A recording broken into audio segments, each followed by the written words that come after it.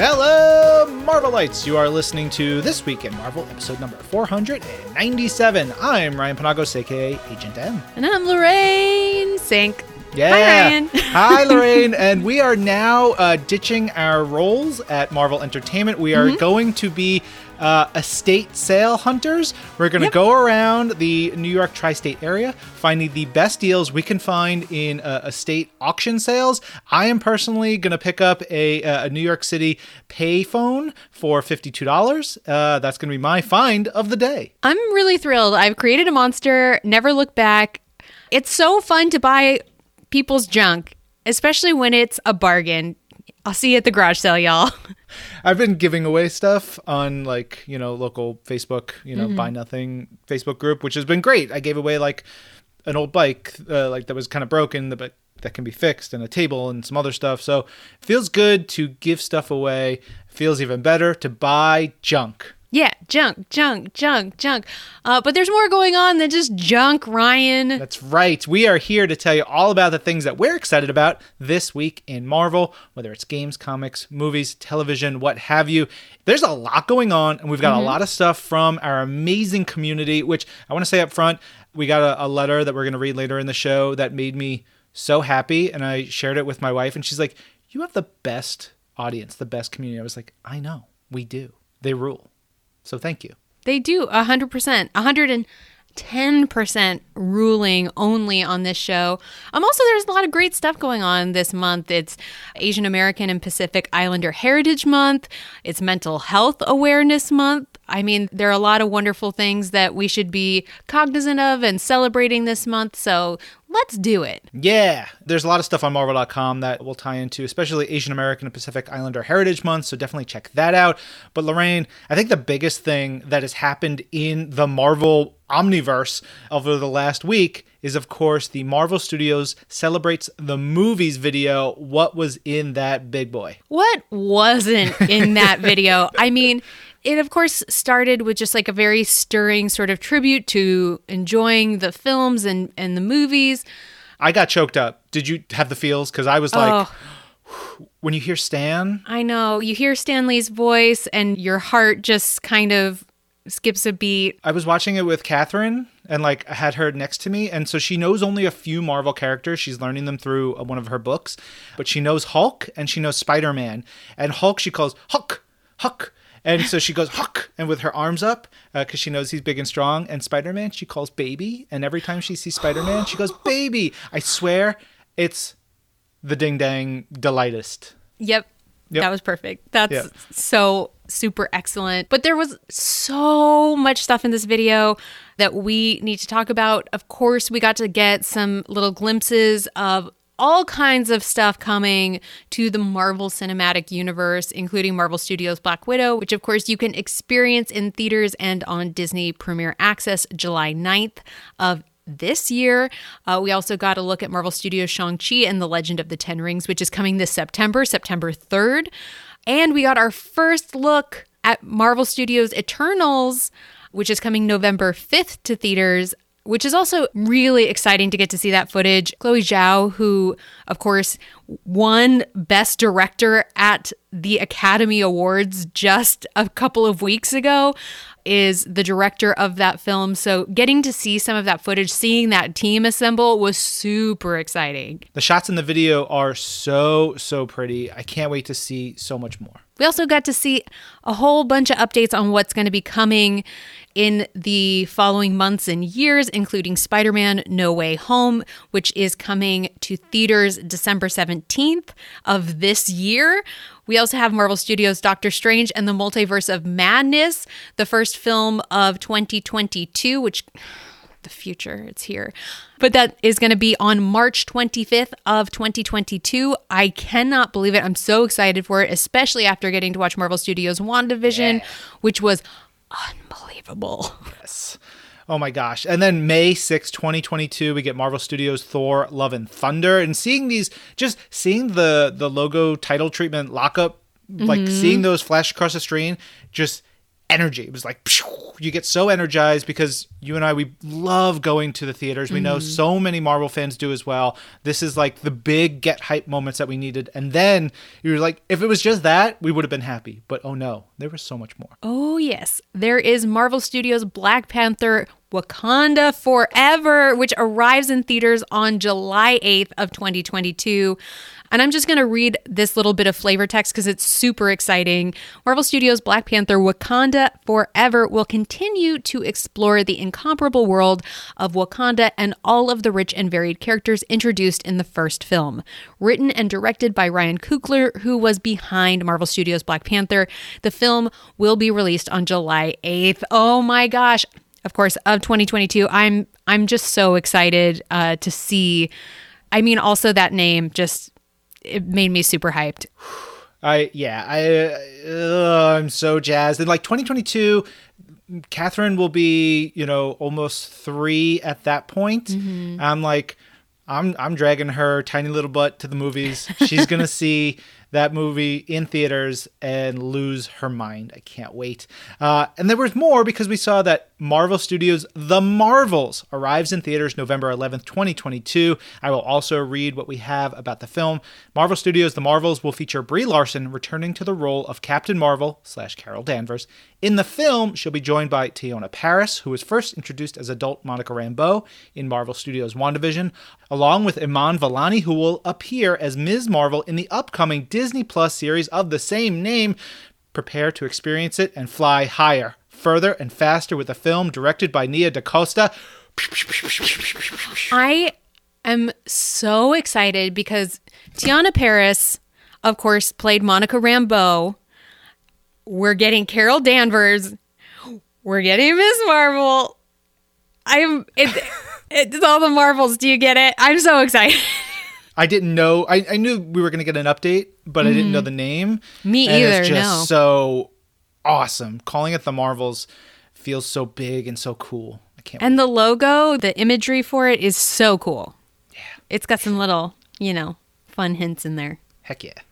After we got those, we even got more looking into 2023 with Marvel Studios' Ant-Man and the Wasp Quantumania coming February 17th, 2023, and Marvel Studios' Guardians of the Galaxy Volume 3 coming May 5th, 2023, which May 5th is my wife Elizabeth's birthday, so happy birthday to Elizabeth when she gets to celebrate in the movie theater. Which we've done many times for her birthday, as a Marvel movie has sometimes come out around that time. It's great. But, Lorraine, there was one little sneaky peek right at the end there. Yes, you could say it was a fantastic little sneaky peek. We saw it on Investors Day a couple months back, but we again got a little glimpse at Marvel Studios' Fantastic Four logo, all lit up and ready to go. I mean, come on. That is so much. That was like a very exciting update because I think, when we saw Marvel Studios update at Disney Investor Day, we saw so much stuff, especially a ton of stuff coming to Disney Plus. So it's really, really thrilling to see what the movie slate is going to be in the following years. And I mean, it's a lot of movies. Lorraine, will you go to the Alamo Drafthouse in Yonkers with me? Yes. You and your boy and me and my girls, and we'll see movies? Yeah. Yes. Because it's opening back up in July. I'm so excited. Yeah. It's going to be great. I'm very much looking forward to that. And you were just talking about Disney Plus. Also this week, Marvel Studios announced that Marvel Studios Loki is arriving on Disney Plus on June 9th, which means we are getting our Loki on early, y'all. Yeah. I'm so excited. June 9th is right around the corner, and Marvel Studios Loki straight up slaps. Yeah. So get into it. Whew. Oh, man, that was a lot.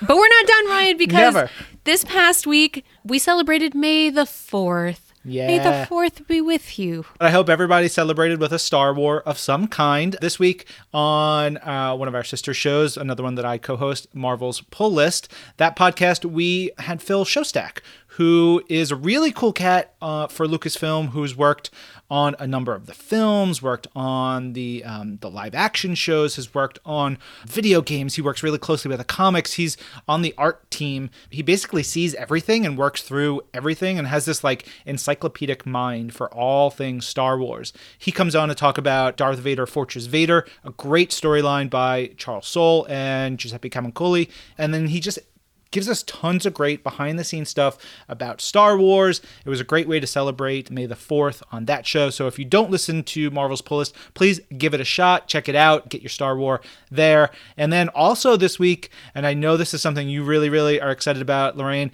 we announced more Pride variants. And they are for Star Wars, which is rad as heck. Yeah, speaking of which, there's going to be also a new Rainbow Marvel collection. It's this brand new collection that's all to celebrate Pride Month. And for the first time ever, it's going to have Marvel apparel, plushies, accessories, and a lot more stuff that's coming out. It's all part of the Walt Disney Company's ongoing Pride collection.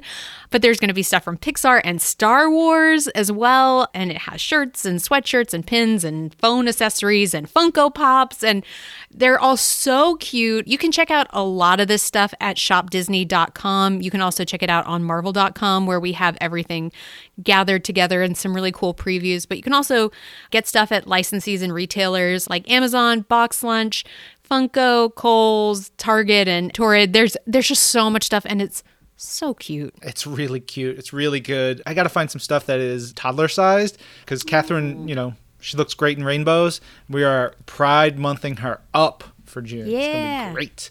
All right, let's talk about some really cool toys. Last week we talked about a bunch of the Captain America figures that were coming from Hasbro, but after we published the episode, Hot Toys came in and they just threw down the gauntlet and they were like, yeah, how about this, suckers? And if you go to sideshow.com, you can find the Hot Toys Captain America 1/6 scale figure, which is based on Sam Wilson as Captain America in the Disney Plus series, Marvel Studios, The Falcon and the Winter Soldier. If you know Hot Toys, you know this is incredibly detailed. It is super realistic and lifelike. He's got metallic silver and blue belt, metallic silver forearm guards, calf guards, silver boots. He's got backpack and shield. The number of details, the cloth fabrics, the leather bits, all the pieces are wild. He's 30 points of articulation, incredibly detailed. There's a stand with a nameplate and it's all beautiful. There's a Red Wing drone. If you want a tiny Sam Wilson as Captain America to live in your house, this is the most realistic one I think we'll find. Yeah. What's really cool about this too is I saw a couple pictures of the way that he was posed and I assumed it was different figures, but it's actually just the one because he has so many points of articulation. You can literally pose him flying. He can be doing the superhero sort of kneeling landing stance. So if you're somebody who also likes to pose your figures in a diorama situation, this is your dude. I do that. I like that. It's fun. I have 3 Galactus figures. There's 2 that are the same size, but they're different color schemas. And then one that's a little bit smaller. So then I have a Galactus family. It's 2 dads and a kid. And they're just this beautiful little family that I have that they sit there and they hug. And they welcome people into my office. And then they eat universes. Yum, yum. As they should. They've earned the right. Yeah, so good. Also so good. Ryan, did you get your invitation yet? I did. Actually, it's right here. I am going to the Hellfire Gala. We'll be there together, right? Yeah, I just got one as well. So we're going to be attending the Hellfire Gala. I really honestly love this idea because it's sort of reminiscent of something like the Met Gala where people wear really fabulous fashions and there's an insanely immaculate red carpet with just the most beautiful clothing that you could ever imagine. And that's exactly what the Hellfire Gala is for the X-Men. It's so sick. I hope you guys have been keeping an eye on Marvel's social media because I'm just dead. I saw the Colossus and I was like, you win. Of course, the Hellfire Gala is going to be running through 12 issues of X-Men titles, and then there's going to be one big, delightful one-shot called Planet Size X-Men, and then the Hellfire Gala is going to get exciting. There's going to be a lot of wonderful storytelling in addition to passion. I would say if anybody's not been reading the X-Men comics, this is going to be a great time to jump in because it's going to sort of usher in some cool stuff. There's a lot of happenings there. There's a lot of drama and action and big developments for all of mutant kind. And if you have been following the X-Men, this is another jam. I think they're really, really thinking in really cool ways about how to tell X-Men stories and what X-Men comics mean in, the 21st century, and just doing some neat stuff and pushing what is out there. So yeah, it's going to be great. And of course, if you guys want to pick up those design cover variants that everybody's freaking out about because they're incredible, they're going to start rolling out in June. The first 4 weeks of June, there's going to be new variants every week. So definitely go pick those up at your local comic shop. If you haven't yet, I would go to your local comic shop and ask them about them now. Trying to get them the day they release, they might have sold out. So see if you can get your hands on them. Pre-order your comics now, everybody. Speaking of pre-orders, maybe you want to pre-order some books. We have a couple of books to talk about that we got a little bit of news on this week. They all come out September 7th. The first one is Ms. Marvel, Stretched Thin, and it's a brand new original graphic novel from Scholastic's graphics line. It's a middle grade graphic novel written by Nadia Shamas and illustrated by Nabi H. Ali, and it's going to be really cool. We actually have an upcoming episode talking about the Miles Morales graphic novel that is coming out from Scholastic, and it's great. They're really fun. So cute. So cute. Perfect for particularly, I think of a lot of stuff now as like a dad and what I can read with Catherine either now as I read it to her or that we'll read together in a couple years. And I know the Ms. Marvel one is going to be up there because the Miles Morales one, it's on her shelf already. It's going to be something we read together. Oh, that's the best. And speaking of that other book, that is Outlaw, Relentless, which is a new novel. And this is really cool, honestly. Outlaw is this really awesome character who first appeared in Gail Simone's run of Deadpool. And so she's going to be part of a new heroines line starring Inez Temple. And that, again, as Ryan said, is going to kick off September 7th. And it is written by Tristan Palmgren.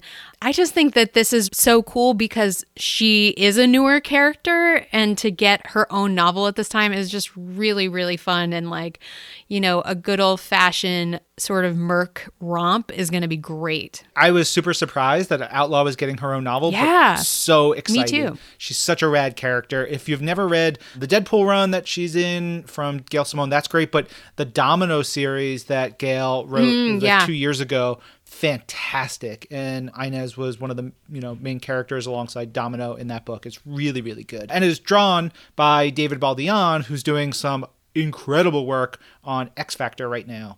It all comes full circle back to the X-Men. One more X-Men related thing, and it's another novel coming out September 7th. It's Triptych. It's another novel in the Xavier Institute series, and it stars Phantom X. Again, what? I'm like, wow, I love it. This is rad because these are not characters with their own movies. These are not characters who really have their own series. But the fact that they're getting books is really cool. This novel called Triptych is written by J. Lee Johnson. It also releases September 7th. And it's really cool. Phantom X is a weird character. He's like a former super soldier and master thief. He's got clones. And he's basically dealing with all these clones, getting involved in some action and adventure, robbing museums. Ryan. Yes. Would you say he's cloning around? I would, Lorraine. I would say he's cloning around. I'm a monster. The best kind of monster. That's right. So pick up all of those books September 7th, wherever you get your books. But also, you're like, I would like to read something at my own leisure in my own home right now, we got something for you. Yeah, of course. It's Marvel Unlimited, because Marvel Unlimited is the best way to read your favorite Marvel stories and epic moments with a library of over 28,000 digital comics. Of course, you can sign up today and get 1 year of Marvel Unlimited for just $60 with code MUSAVE60. The code is MUSAVE60. Check it out at marvel.com/MUSale. Again, that is marvel.com/MUSALE. Automatic renewal and other terms apply. All right. It is the time in the show where we get to our Bing, Bing, Bang interview. And Like we did last week, we've got 2 for you, and they are both focused around that awesome series, Marvel Studios, The Falcon and the Winter Soldier. Who do we have this week, Lorraine? This week, we have the director of the series, Kari Skogland, as well as star Desmond Chiam, who is, of course, one of the not so nice but sympathetic flag smashers.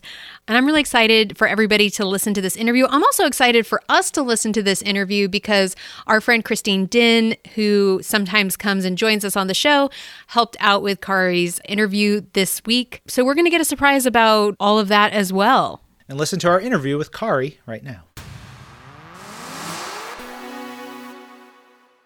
Kicking things off at This Week in Marvel, we really like to, hear about everyone's Marvel's origin story. So how did you get introduced to, the Marvel Universe and our heroes? Well, listen, I like everybody, I was a fan way back and was a fan of the comics and never, ever thought that I would be in a position, to be honest. It was kind of a closed world to someone like myself in terms of working on, as a director to direct the movies. So it never occurred to me that I would be on that list eventually. This is way back, in the days. So I was a major fan, a fan of the movies. Never went to Comic-Con, sadly. So my first, when I went to Comic-Con for the first time, which was in 2019, I guess, it was absolutely exhilarating. It suddenly started to become real how, I was actually doing this. And then, actually, maybe I saw before that, Malcolm and I, because the Endgame premiere was maybe before that. So I think the first pinch me moment, actually, maybe it wasn't pinch me, maybe it was more sheer terror. Malcolm and I went to watch the premiere of Endgame.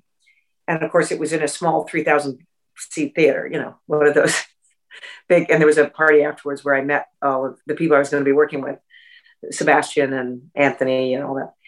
Anyway, so I'm watching this movie going, oh my God, how are we going to do this? This is huge. This is like bigger than huge. So Malcolm and I looked at the lights go up and Malcolm and I look at each other like, And so I think the rest of the night was surreal as we were walking around going, how are we going to measure up to the bar was, beyond high.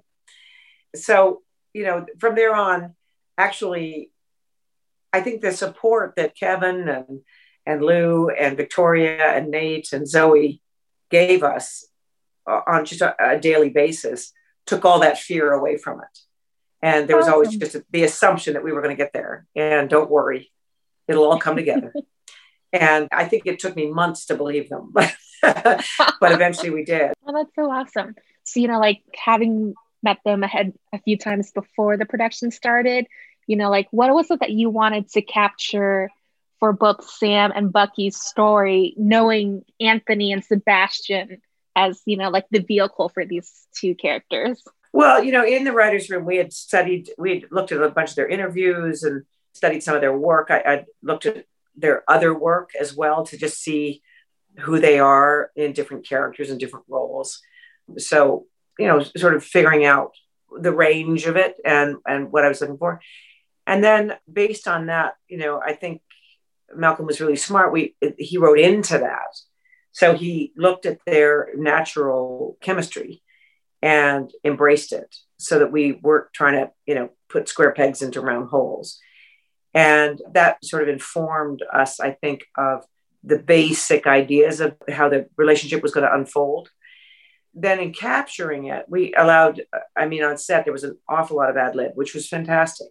Because of that, you get this sort of a spontaneous, you really capture their friendship in the moment of it. And that's not something you can ever script or plan for. It's something that happens organically between two characters, two people playing a character, and they're riffing off of each other a little bit. And those guys can really do that well. That's sort of an SNL moment, as it were, where it's, coming up organically out of a scenario. So for me, it was, I think the first time, I'm trying to remember the first scene we saw them together, I guess was on the boat, all the work on the boat. Mm-hmm. And that was where they were getting to a happier place. And I remember the moment where Bucky says, "So this is the boat." Yeah. looks good. Right? And he's completely lying. It looks like crap. And that was when I was like, oh my God, this is going to be a wonderful, ride that we've all embarked on. That was like day 5 or something of a 120-day shoot. So that sort of summed up. And then the other moment was Sam's busy justifying to Sarah, his sister, about that they were going to be finished by the time you got up. We were going to have it all fixed. And she's like, you don't know what you're doing. And Bucky backs it up with like, yes, Samuel, I told you so. Yep, Samuel. And it was those kinds of moments, those kinds of ad-lib moments that really bring, a relationship to life. Yeah.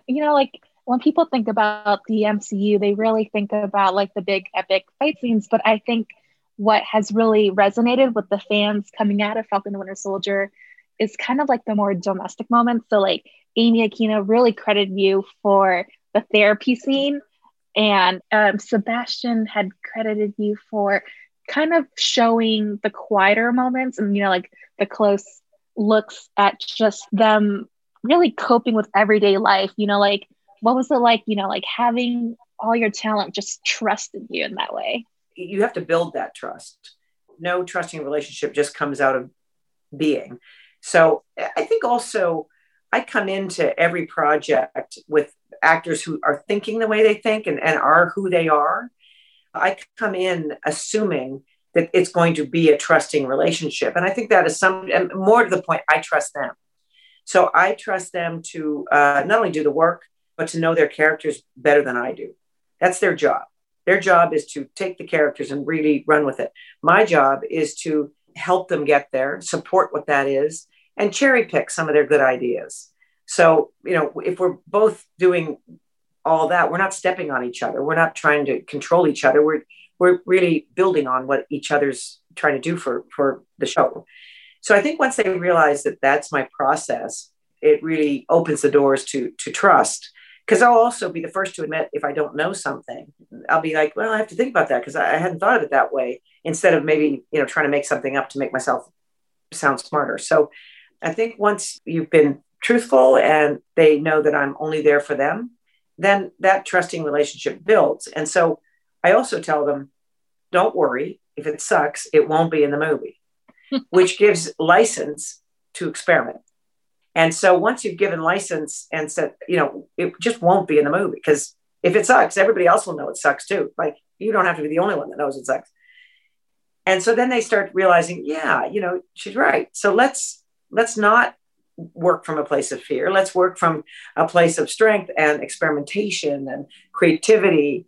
And I love it when, a PA comes up to me and says, hey, Kari, I found this thing. Would this work for the such and such scene or whatever? You just go, everyone's making the same movie. And that to me is exhilarating, because it's most important to me that the whole team is rallying together. I might be heading the ship, but I'm there for the whole process of it. And so the actors, I think, respond to that kind of perspective, that I'm trying my best to come from an egoless place. Because once you bring ego into it, then that can destroy the creative process quite easily. So, and then once we got into a pattern of that, they can come on set, they know what to expect. I know what to expect of them. Even if people have a bad day, just because stuff's going on in their lives and whatever, we can embrace what all that energy and take it into the scene. So, it's been a joy to get to know them, honestly. And they're both such strong and individual characters, as is Emily, as is Aaron. They're all such distinct individuals. I've been I've come away with some new friends. And, with any project, if you can say that, I think that is absolutely the most important outcome of any time spent together. So I know the show really highlights a lot of the boys of the show, but, coming out of the finale, the two characters that people really kind of gravitated to was, Sharon Carter, being the power broker, and then also introducing the contestants to the MCU, what was it like having Emily come in and do all this, and then also bringing in Julia Louis-Dreyfus and kind of having these badass women subvert expectations of who they're supposed to be? Well, yeah, it's kind of, the diversity aspect to it across the board. We never let up, So even Carly as a villain, here's this innocent face who is sort of embodied goodness and says, all the right things and has the right ideas and wants to save the world. And then it starts going sideways, when she starts deciding that no one's listening to her, which they're not. But then the way to get attention is to do something so heinous that they have to pay attention. And so now she's on a slippery slope, and there's no way off that slope, I don't think. Although Sam tries desperately to get her off. So, yes. And then Sharon I wanted her badassery to be just, very muscular. So she, outside of Nagel's lab, there she is holding off all the marauders single-handedly. And I wanted the fight sequences to be really messy and street and the antithesis of superhero. And I thought she did an amazing job. She rehearsed for that tremendously. 3 months probably of rehearsal to get that all going. So, we're talking dedicated actors who really want to make it work. So, and same with Erin, for her fight sequences, she really worked hard at, she can throw a punch. So that's what we needed. She's really tough cookie. So, anyway, it was great to see. And great to see, that fight sequence between her and John Walker, the Carly John Walker fight sequence, which I'm surprised people are talking about more than they are. When they fight down the scaffolding area and stuff, that is a great fight sequence. Yeah, and it's very brutal. So I really want to thank you for just chatting. And I'm so glad that, the show's out on Disney Plus and everyone gets to see the next chapter for all of our characters. Thank you. Thank you so much. Thank you.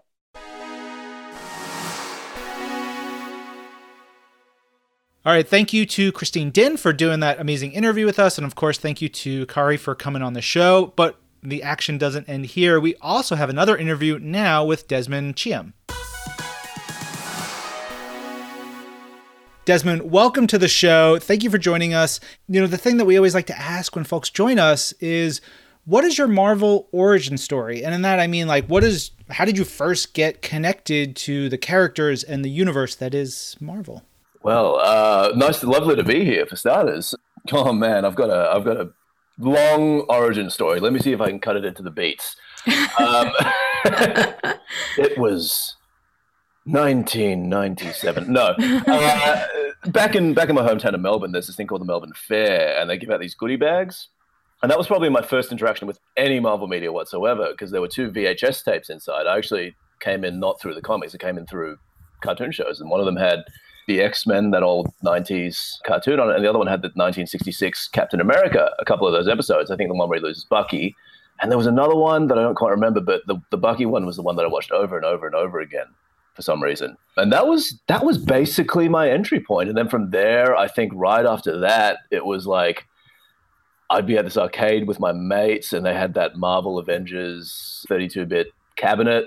Yeah. That was the other thing. I spent hours on that thing with my friends. So a bit of a non-traditional vector. And it was only after that I was like, oh, these are comic books? After my cousin was like, hey, that those aren't the original media. Like, you want to check out some of these things? And he gave me an X-Men. And from there, it just sort of was off to the races. Hell yeah. Before I lose the thought, Desmond, the game you're talking about, was it the Operation Galactic Storm cabinet, or was it the Capcom fighting games? Because I'm always fascinated by that. It wasn't the Capcom fighting games. It was the one, I think I can't remember the name, but it would be that first one, because it was a side-scroller beat-em-up. You could pick Hawkeye. Oh, Captain America and the Avengers. America. Yeah. Yes. Yeah. It all comes back to Captain America with you. It kind of does. It kind of does. Although I will say I picked Iron Man most of the time in that one. But the backup was Captain America. So when you were growing up, were there particular characters that you really connected with, or comics that you liked? Yeah, not Captain America. I hate that guy. Obviously, the worst. No, it was Cap. It was Cap. I gelled with all the goody two shoes. I mean, Cyclops from the X-Men was another favorite of mine. The Blue Ranger and the Power Rangers and stuff like that. Like, it was not Yeah, I wasn't well treated on the playground. But no, Cap was like the first one, I think, because he did have this just chippiness to him that was pretty key to navigating the early parts of my life. You know, there was I don't want to lean into stereotypes, but my parents in particular were pretty hard. You know, they pushed me very, very hard. And there was an aspect of like, you have to be the best at everything you do. And is that not just Cap's kind of thing as a peak human? So that was kind of, I keep using this word in every interview, but it's the best way I can describe it. It's kind of a totemic force for me. It is what you need at the time, at any given point. So like, as I progressed through life and got to like, you know, a little bit older in uni, and I had some, you know, personal things happen to me, I could look to his story of losing Bucky to sort of, it was silly, you know, definitely wasn't the right way to go about it, but I could look to his story in losing Bucky to kind of re-navigate and recalculate my position and sort of get back on my feet, as it were. And then even later in life, you know, now it's sort of like, well, you know, this industry, you take some body blows, you get hit down a lot. Until you make it, you're taking punches. And again, you know, as the MCU Caps has kind of defined, he can do this all day. You know, that gave me, you know, that gives me still the strength to sort of push through a lot of things. So Cap, yeah, for sure, he's the guy for me. It worked out nicely, didn't it? Yeah, it did. And then this came through and it was like, oh man, when the offer came through, it was kind of like, well, I won't I, but it was in Cap's corner of the universe and there was no way. There was no way I was going to say no. Like, serendipitous, you know? Yeah. You've hit on a couple things that I saw on a great Twitter thread that you posted. It was like 16 tweets long. Yeah, not designed for Twitter.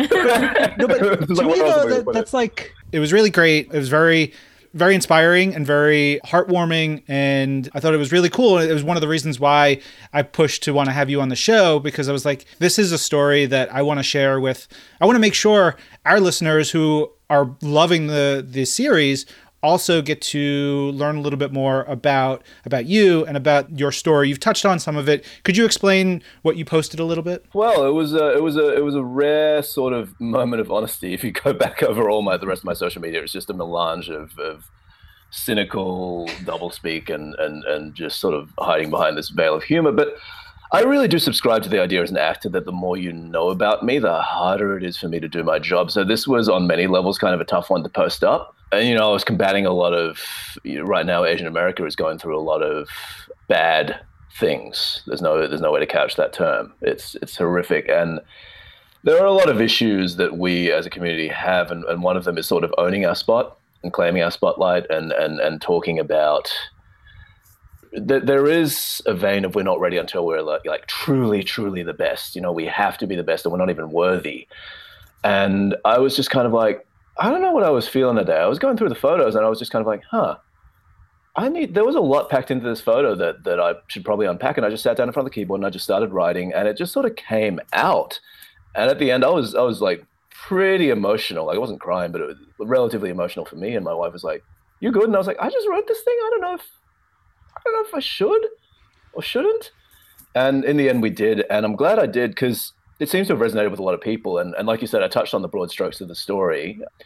You know, Cap has been that almost shamanistic kind of force in a way to keep me going through a lot of things. I mean, I guess I shared it on the post. I don't talk about it, but I did have a friend pass away in college and university. And that was extremely tough because, again, we don't talk about stuff in our communities. So I didn't have a lot to fall back on except for media. You know, my best friend is gone. I've only had media to fall back on. So I did fall back on some old childhood tropes, and Cap came up again. And just so serendipitously, I was like, well, he lost Bucky and he reformed into this superhero. You know, it didn't stop him. It only made him better. And that was very much in the line of my friend's psychology as well. So those two sort of dovetailed together and helped pull me through. Sort of like the best way to honor the legacy is to be the best person that I can be and treat people with kindness, and genuine kindness, I think is something else that Cap brings.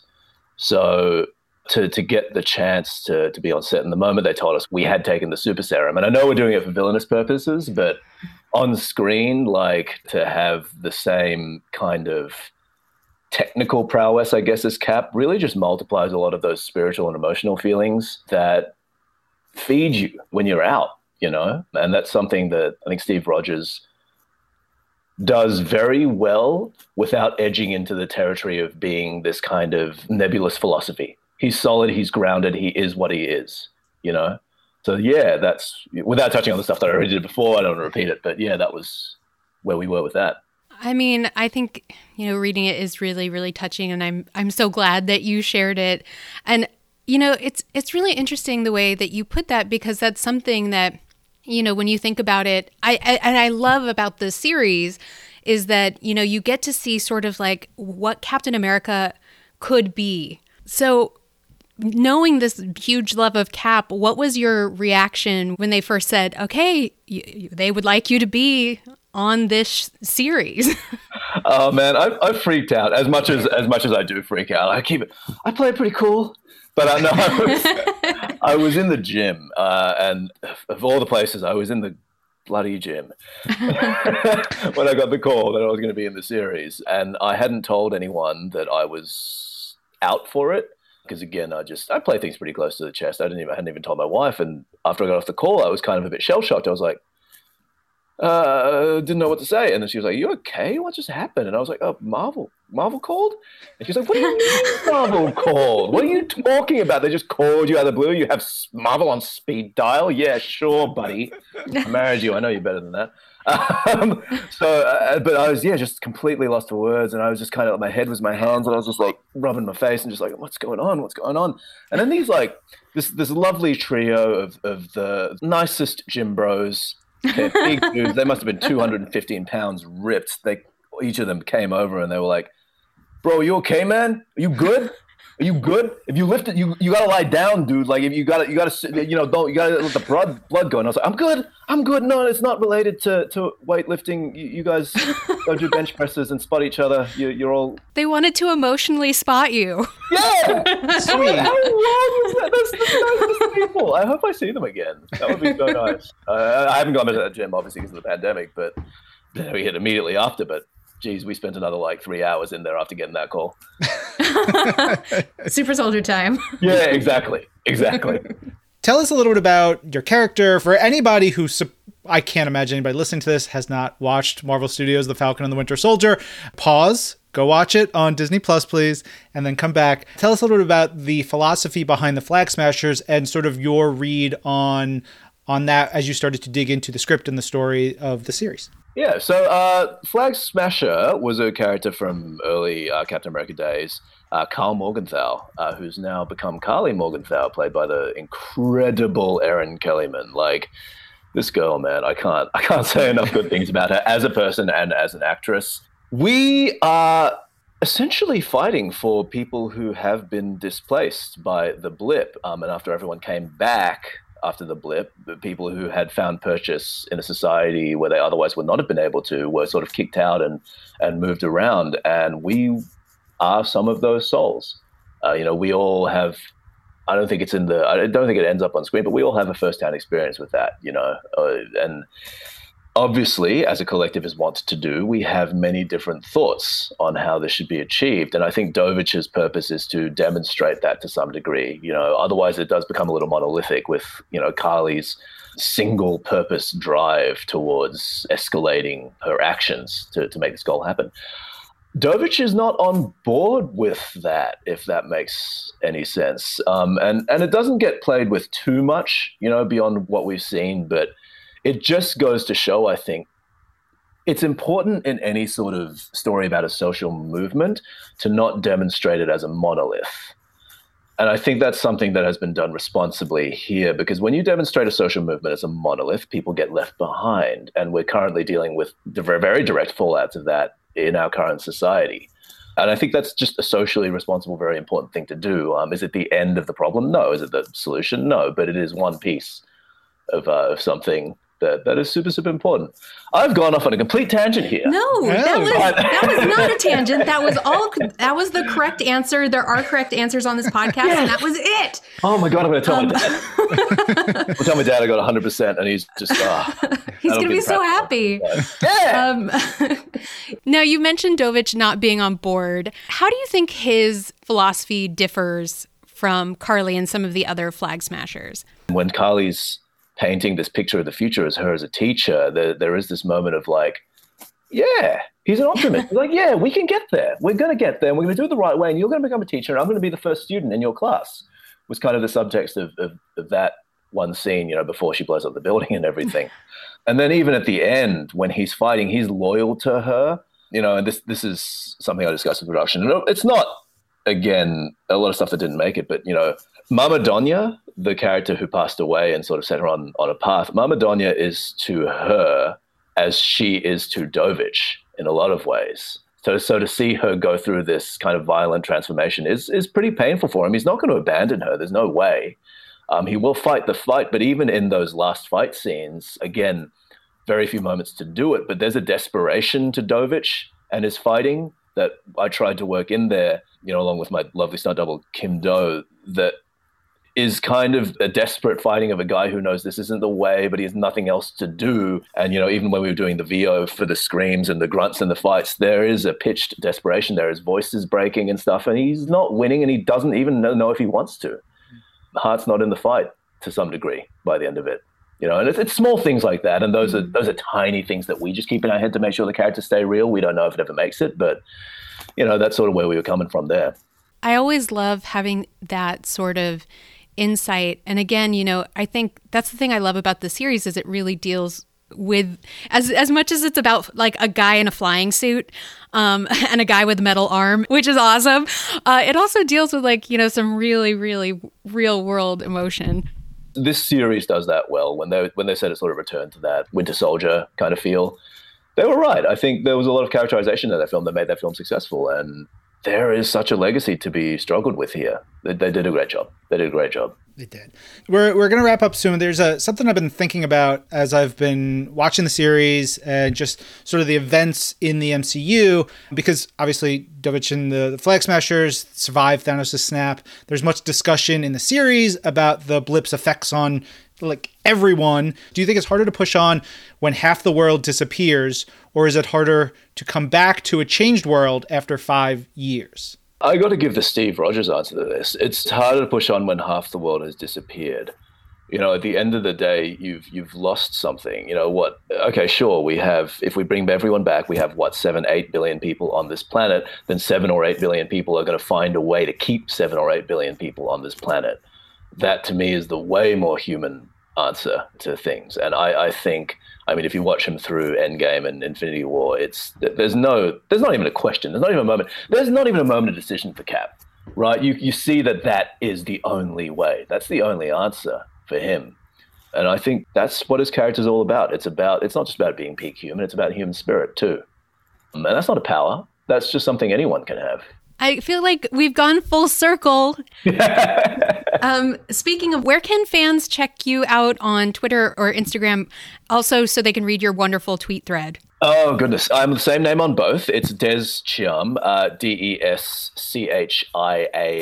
for Mary. You can check those posts out. You can check out my other incredibly disingenuous posts. That's the one moment of genuineness you'll get from me. But yeah, come say hi. I hang out in my comments.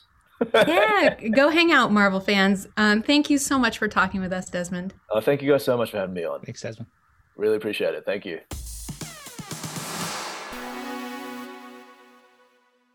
Big thanks again to Desmond for taking the time to talk with us and share some really great stories. He's just so positive and cool, and I can't wait to see what he does next. He was wonderful. Yeah, he truly was a delight. Thank you both. And of course, you guys can watch all episodes of Marvel Studios' The Falcon and the Winter Soldier only on Disney+. Before we get into our question of the week and our community section, we want to take a moment to remember artist John Paul Leon. He passed away this week, and I think the entire comic book community was stunned. John Paul Leon is... It's something we talk about on Marvel's Pull List. He's an artist. He is celebrated by fans, but there is not a single comic book artist who didn't look at John Paul Leon's work and go, I'll never be that good, or, oh my God, he was doing things and he was incredible from the jump. He had done tons of work for DC and Dark Horse. He'd had a lot of work for us over the years. Most notably, especially for me, was his work on Earth X, which I read pretty hardcore last year.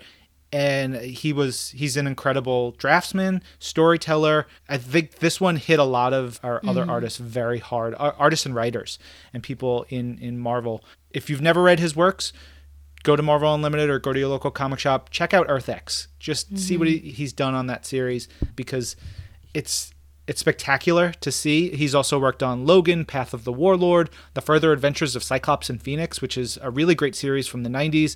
He had some work on Daredevil, a great run on Black Widow that has just got some beautiful, beautiful pages. Yeah, John Paul Leon was a wonderful artist, and we extend our condolences to his family and friends. All right, as we are moving along with the show, it is time for our question of the week, because next week our guest on the show is Justin A. Reynolds, author of Miles Morales Shockwaves, the book that we were talking about just a little while ago. Lorraine, what is our question of the week? Our question of the week is, what is your favorite Miles Morales supporting character? You can tweet us your answers using hashtag ThisWeekInMarvel. You can email them to twimpodcast@marvel.com, or you could send us a message to our Facebook page at facebook.com/ThisWeekInMarvel. And please make sure to tell us if it's okay to read, because if it's not, we won't. Thanks. we can't. This is a good one. It'll really factor into our conversation with Justin that everybody hears next week. I am torn between Rio, who is Miles' mom, and Genki, who is like Miles. You know. I'll just say I'm a Genki Doodle Dandy. I love Genki. He is. I'm a Genki Doodle Dandy. Oh, I'm going to be singing that all day. You owe George M. Cohen like 25 cents for that. I always will. I mean, Genki is just, Rio really has so much heart. Genki just makes me laugh. But also there's so many great characters that are connected to Miles and his story. So get into it. Let us know what you guys think. Yeah, of course. And we'll take it from the comics, the movies, the video game, wherever. Because Miles has got a really great swath of supporting characters, and some of them don't overlap. So let us know in all the ways that Lorraine said. It is time now for our community. And last week's question of the week was, and again, spoilers. We're a couple weeks away, but still spoilers. What was your reaction when Sam Wilson put on the Captain America suit for the first time in Marvel Studios' The Falcon and the Winter Soldier? Yes. We have this one here from Dalen Marie at Dalen Marie, which says, I was really excited. I loved seeing Sam in the new suit. 3 exclamation points right there, which I agree with. Angela Burns at Wild Crazy Kitty 1 says, if I'm being honest, when Sam gave the shield to the government, I wanted them to give it to Bucky because I love Bucky, little heart symbol. But when I saw Sam in the suit, I was very excited. Sam is a good man and a great superhero. He makes a great Cap. Yeah. We have this one from Sam Johnson at Sam Johnson, which says, when I first saw him throw the shield through the window, I was like, okay. And then he landed and I hit pause and immediately called a friend who had already watched and proceeded to fangirl with her. I was so excited to see it. I love that. Yeah. I love that. Sagar at Svidia Sagar says, seeing Sam in the new suit was the highlight of the entire season. My kids and I cheered in amazement throughout the episode. I felt great seeing a man of color and a non-super soldier as Captain America. Would love to see Sam and Bucky in a movie. Yeah. Next up, we have one from Sean Winningham at Swinning, which says, I was just listening to Ryan and Lorraine on This Week in Marvel, and they got me so pumped for Free Comic Book Day. And now I want to check out the Disney Wish cruise ship. Me too. Yeah. Disney Cruise Line, holler at your twin fam. We're ready. Yeah. Next one says, I was pleasantly surprised and proud. I thought, hell yeah. I am taken that Marvel would present an African-American man as Captain America. Thank you, Marvel and Malcolm Spellman. Of course, Malcolm Spellman was the head writer of this season and an incredible asset to the Marvel Studios team. He did fabulous work on the show. Yeah. Next up, we have this one from Kevin at VonnieKH74, which says, Ryan, with your upcoming milestone for TWIM on the horizon, episode 500, I hope you will be around for the next big Marvel milestone, episode 616. That one really needs to focus on alternate universes. Lol, would be a cool twist. Yes, Kevin, great idea.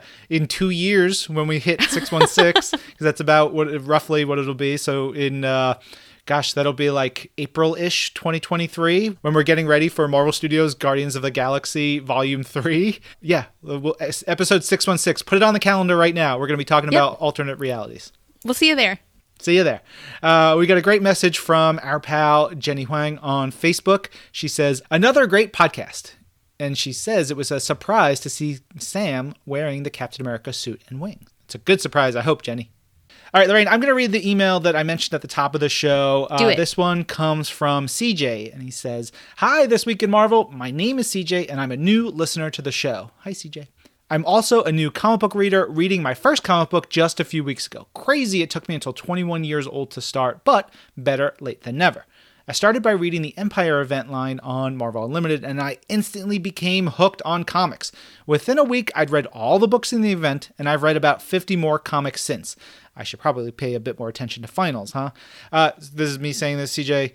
Yes, please, please focus on your studies. Back to CJ's note. He says, I've absolutely fallen in love with the character of Hulkling. I mean, Emperor Hulkling. I can't even begin to express how many times I've shed a tear while reading the stories he is in, because I truly see myself in him. I'm also a gay kid that has struggled to find exactly where he fits into the world. It means so much to me to have a character I relate to and see that he has such a fantastic story and wonderful love life. The love of Hulkling and Wiccan is so incredible, and seeing that love prominently displayed in Marvel's comics makes me so proud to be a gay Marvel fanboy. If the MCU needs their live-action Hulkling anytime soon, I know a guy that would love to bust out his acting chops and portray him. He says that guy is absolutely him. Okay, CJ, we'll pass that along. And CJ finishes up by saying, thank you for reading my comic story and for providing such an awesome podcast. No one else I know reads comics or gets into the movies as much as I do. So listening to the show is like finally having someone to talk Marvel with. Thank you so much for that. Excelsior, CJ Daly.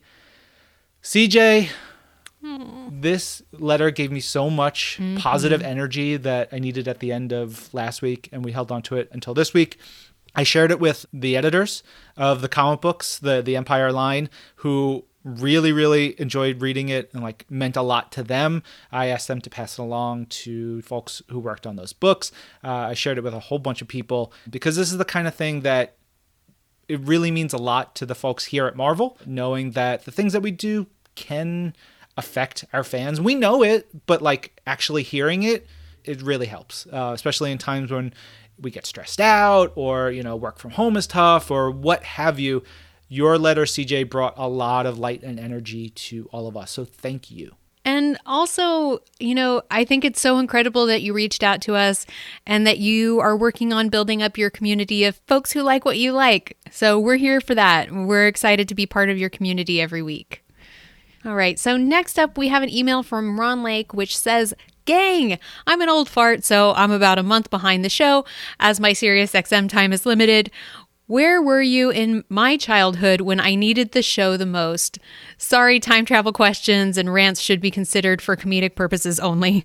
Love the show. The energy is great. 2 things, one of which will be major shade and is just meant to be a teasing offering and not a truly insulting insult. 1, have you ever referred as show or titled a show Twin Peaks? I love this so much. We have not, because we have failed.